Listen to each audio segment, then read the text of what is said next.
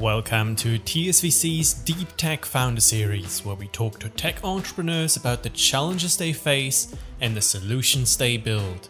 Today we are talking to Emmanuel Kevi, CEO and co-founder of Probius, and Chaitanya Gupta, CTO and co-founder of Probius. Probius is an emerging venture-backed life science company developing next-generation biochemical analysis solutions that combine quantum sensing and artificial intelligence. We are excited to speak with Emmanuel and Chaitanya today. Now on to the episode. Awesome. Well, thank you both for joining us here today. Would love to get started with an overview on Probius and what you all are up to. Yeah, thank you, Jessica. Glad to be here. Probius is a company that was spun out of Stanford University in 2016 to bring to market a technology that we believe could be transformative in the way the analysis of biological samples of any kind is done, and on the long term, how clinical diagnostics are delivered. The approach was invented and demonstrated by Chaitanya in Professor Roger Howe's lab in the electrical engineering department at Stanford. And it essentially mimics a novel model of the sense of smell and the fact that with a very limited number of semi-specific receptors in the nose, a person or an animal can decipher trillions of others by pattern matching their complex signatures. But in our case, instead of the nose, we have a nanoscale sensor built on a chip, and instead of a brain analyzing and remembering the patterns of smell, you have machine learning algorithms. So it was conceptually very unique and very interesting. That one-to-many paradigm as effectively the promise of changing how biological sample analysis and the detection of diseases could be done by interrogating multiple skills of biology all at once and very quickly. And because it is small and doesn't use fragile reagents, it potentially can be done outside of central labs or research facilities and deliver almost instantaneously a broad spectrum capture of the sample's biology. So in essence, it is AI driven, or it's an AI enabled analyzer that allows us to extract biological information at the fundamental molecular level.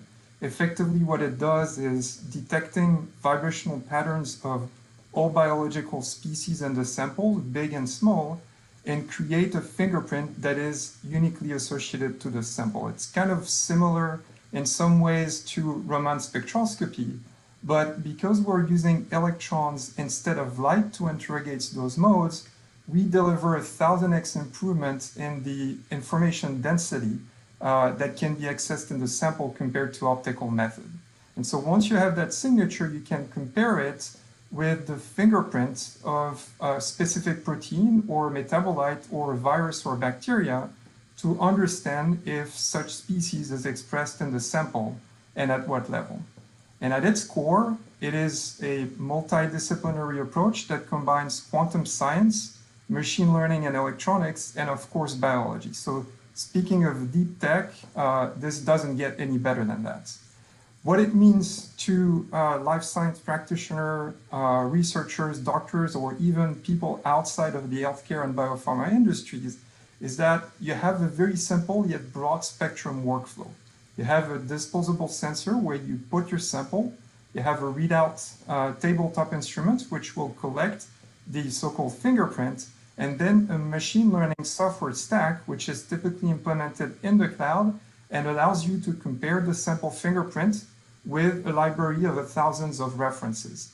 And the true and revolutionary uniqueness of the platform is that the analysis is defined by software in the backend, and the physical interface that collects the data is universal, and everything is captured from the sample all at once. So in the end, what it means is something that is much more efficient for the analysis of biomarkers and provides the access to insights that you couldn't get with existing analytical toolsets. You had mentioned that Titania was the one who had initially come up with the idea. So would love to hear a little bit more about how the idea behind your platform came to life. As Emmanuel mentioned, this was an outcome of my graduate work at the University of Illinois, which then transitioned over into postdoctoral research at Stanford. And so as part of my graduate work at the U of I was exposed to doing bioanalytical assays. And as a novice in those kind of workflows, the one thing that I came away with from that exercise was that these assays are hard to do because they tend to rely on sort of finicky chemicals, reagents, and workflows that don't always work. And they require a considerable amount of experience on the part of the practitioner to do correctly. And so I came away with that experience, and thought that there has to be a better way of doing this. Another element of this, which is sort of interesting at a conceptual level, is that these assays or workflows are sort of customized and designed to be specific to the analyte or target that you're looking for. In other words, the platform, the sensor, the physical sensor is designed to only look for a particular target, and it discards information about everything else that's there in the sample. So you're not doing context-specific sensing. It's just looking for a molecule X, and that is it. Because you're not doing context-specific sensing, so you have to initiate these workflows with some kind of hypothesis in mind. So you have to go in saying, okay, I'm going to be looking for X, so I'm going to be choosing chemicals, reagents, and workflows that allow me to look for X and nothing else. And so at a conceptual level, this way of sensing or analyzing biological samples is very different to how sensing happens in organisms. I think about the sense of smell, the sense of taste, where we do not formulate an a priori hypothesis as to what it is we're looking for.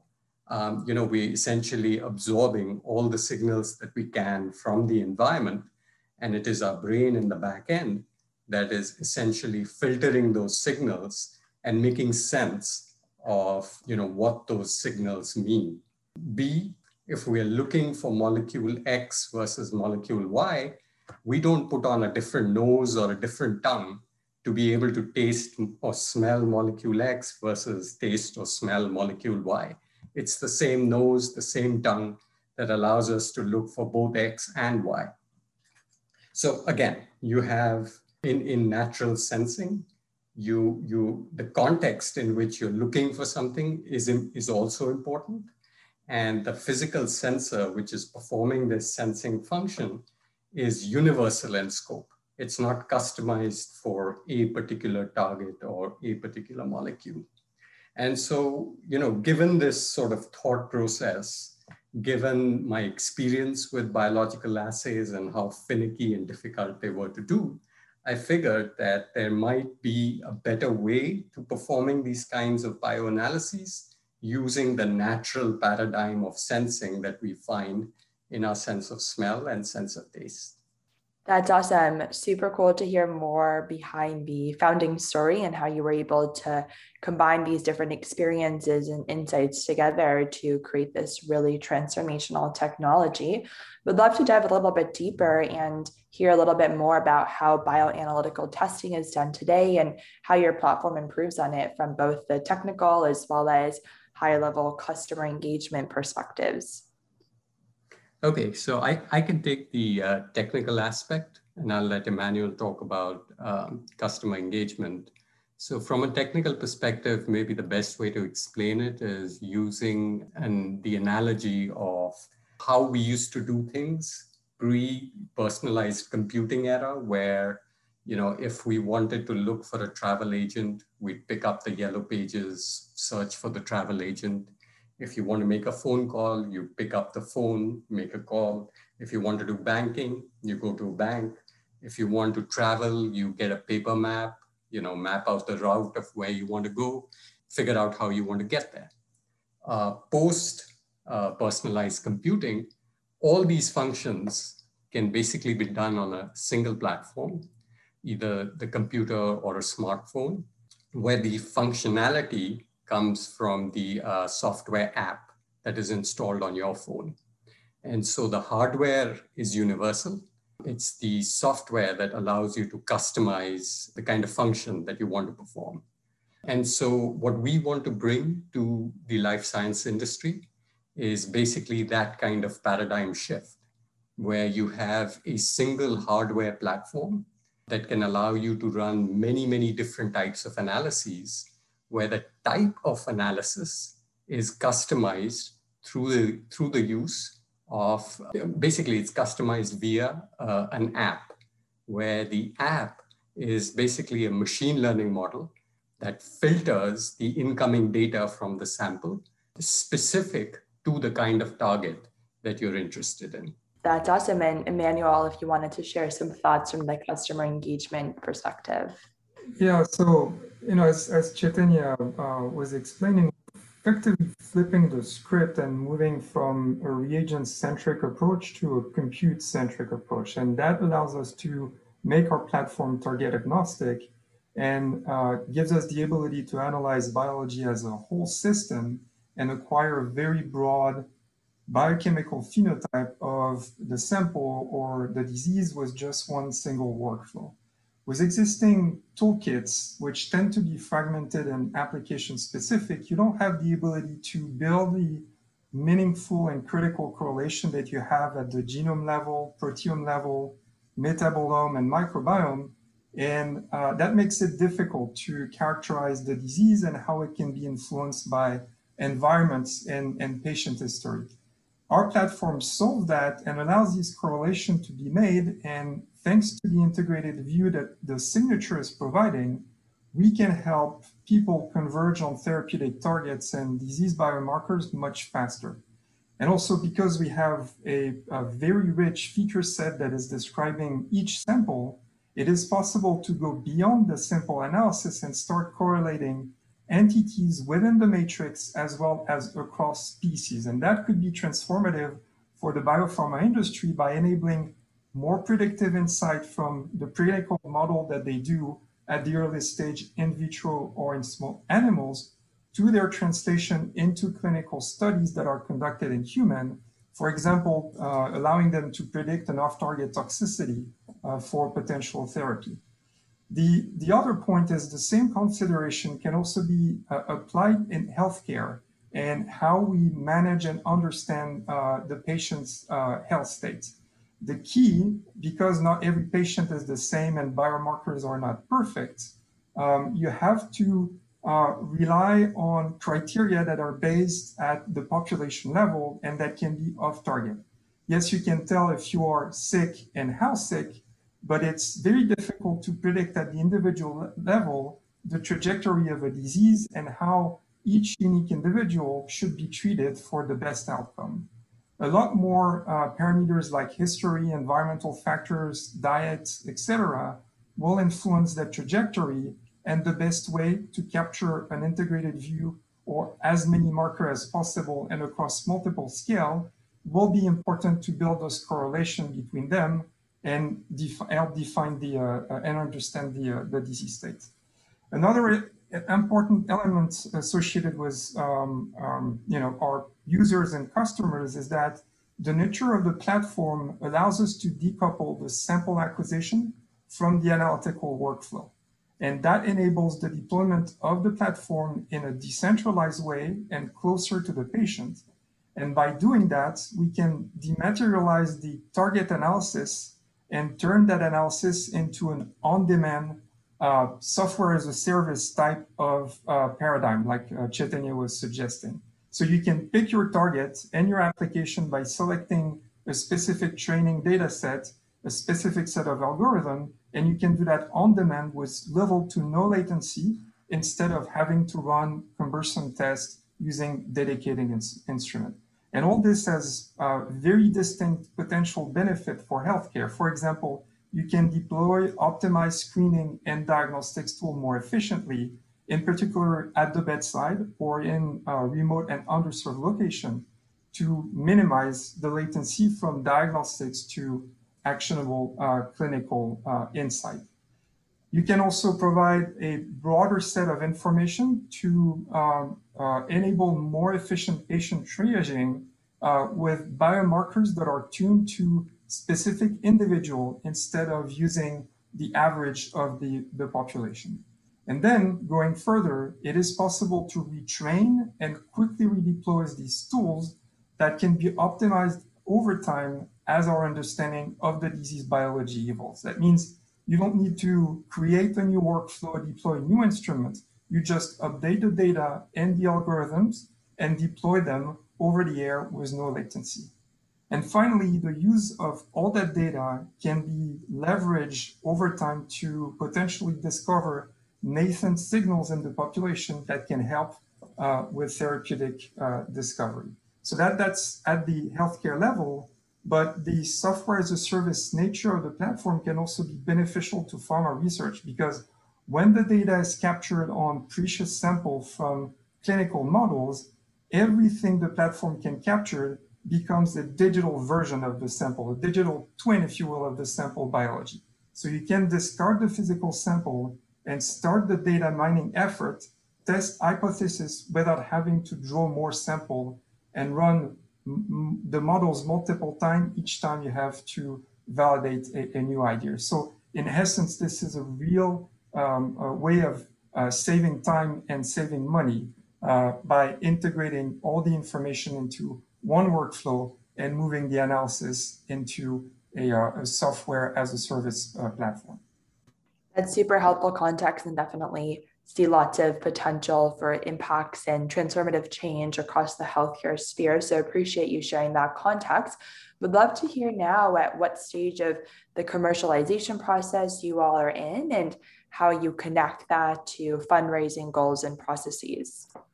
Sure. So as I said, we started in 2016, and at that point, we were able to secure some friends and family money, as well as additional grant money from DARPA specifically, that helped us refine the science behind the platform and validate it with a few proof of concept studies.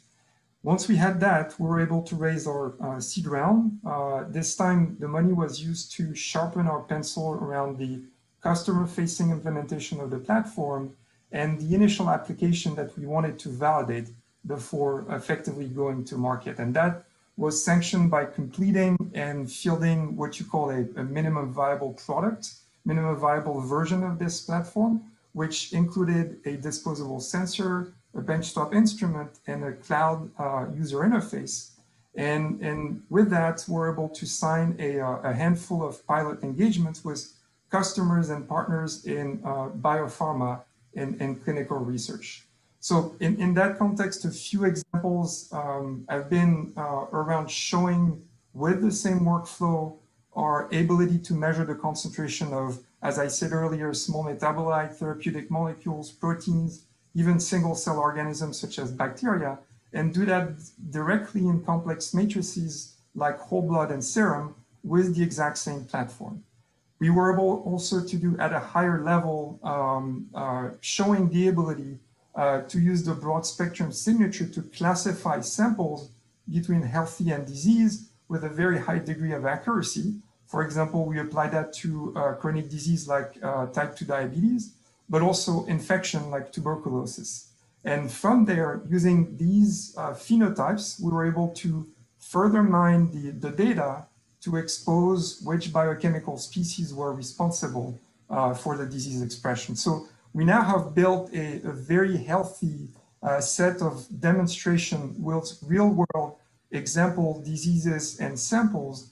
And now our plan is to go to market, serving the preclinical market to help the biopharma industry and researcher accelerate the discovery of biomarkers and therapies by providing not only the ability to customize assay on demand, but also leverage the broad spectrum disease phenotyping capability to improve disease model translation and also refine their clinical model for better patient stratification. So for us, there is already good traction around toxicity profiling and immune response profiling, especially in the frame of longitudinal studies to assess treatment efficacy. And it's also attractive because that initial market doesn't require regulatory oversight from the FDA. So it's faster time to market. So where we're at now is that we raised our Series A earlier this year to support that commercial launch of the platform and the scaling, which is very important, of our hardware and software deployments. We'll progressively launch application-specific turnkey solutions over time, but we're already ready to serve strategic customer with an existing tool set. And our near-term goal is to gain initial traction and maturity in the preclinical market, reach commercial scale, and that eventually expand into other applications, especially clinical diagnostics. That's very helpful to hear, and I appreciate how you laid that out next to the fundraising stages and respective goals. My penultimate question, would love to hear a little bit more about your deep tech journey from inception to commercialization. Sure, maybe I can start here. So my experience with deep tech is usually, it begins with a scientific discovery that is cutting edge in nature, incubates in an quasi-academic research lab. But these, scientific and academic projects sort of seed with a 20-year vision in mind. That vision being a sort of a disruptive change or a paradigm shift in an industry by virtue of this technology that gets developed in this academic lab. And so there's a big gap between a research project and a product that someone would pay for. And that gap is often, a valley of death. And so it takes time, it takes patience, it takes a multidisciplinary effort to develop and evolve the different components of the offering that will eventually go into what ends up being the commercial product. The other element of this is that, you have to build a product that someone will buy in the present and not 20 years from now. And so there has to be quite a bit of multidisciplinary work, experimentation to fine-tune the technical offering and to also fine-tune the business model that accompanies that technical offering, so that at the end of this exercise, you have a viable product, a disruptive product, but a viable product that someone will pay you money for. If I can further those thoughts, to me, there is a critical difference between companies that are built on incremental yet very valuable product ideas versus a company like ours, which rely on deep tech platforms that have the potential to disrupt the status quo or even become a category-defining business. For a company like ours, the intrinsic novelty and the complexity of the solution makes the need to educate the market and convince key opinion leaders absolutely crucial. There is risk obviously associated with the new technology development and the nonlinear nature of that journey. But a major hurdle is about reaching broad acceptance by the market. That takes effort. You need to build trust and support from early adopters and partners. And then this can be leveraged to scale the ability to reach other customers. You do that through publications, seminars, and other ways of spreading adoption, such as grant program. But to be able to get to that launch pad, as Chaitanya mentioned, there are really three elements in my mind that are critical. First, you need to build a team of talented and very passionate people who have grit, that are resilient, that are patient, and people that will be comfortable with some level of uncertainty. The second element is that you'll need to back every claim with robust data. It is a lot easier to lose credibility than earning it. And finally, you have to be careful not to scale too quickly. You cannot put the cart before the horse, and it always takes more time. And this is even more true when new sciences turn into commercial applications and into reliable solutions. My last question for you is I would love to hear from both of you your vision and what you're excited about in the future of the company. Yeah, so it is a very ambitious goal, but we think that we'll have achieved our vision of decentralized testing and biological sample monitoring if in 10, 20 years, you can have our platform in any shape or form closer to the patient, it could be at home or in pharmacies, to decentralize the analysis of blood, urine, saliva sample, and make it very easy to conduct that type of analysis routinely. So instead of doing your physical once a year and get a sparse account of your biochemical activity, you can imagine capturing the Probius fingerprint much more often to help you build a baseline of your health as a broad spectrum signature, or what is often referred as a phenotype. And as soon as you start diverging from this specific phenotype, an alert can be made and countermeasures can be implemented early. This is the same ideas, if you will, as having a fitness tracker, but instead of measuring superficial elements, you get into a much deeper and broader view that allows you to catch things early and easily. So that's generally the vision. Yeah, and to follow up on that, what we see as sort of the grand goal of the company is to make data be the linchpin of human health, using our platform as the funnel to gather and process that data. And when we're talking about human health, we're not just talking of health in the context of diagnostics, but we're also saying that our platform would be critical to the discovery and the development of therapies that could potentially alleviate, diseases that impact human health. That aside, our platform could also potentially be used to monitor what goes into our bodies by way of food and drink. So think of the Probius platform as this universal overarching tool that leverages data and machine learning to impact human health in a positive manner. Thank you for tuning in to TSVC's Deep Tech Founder Series. Make sure to subscribe to never miss a podcast. Until next time.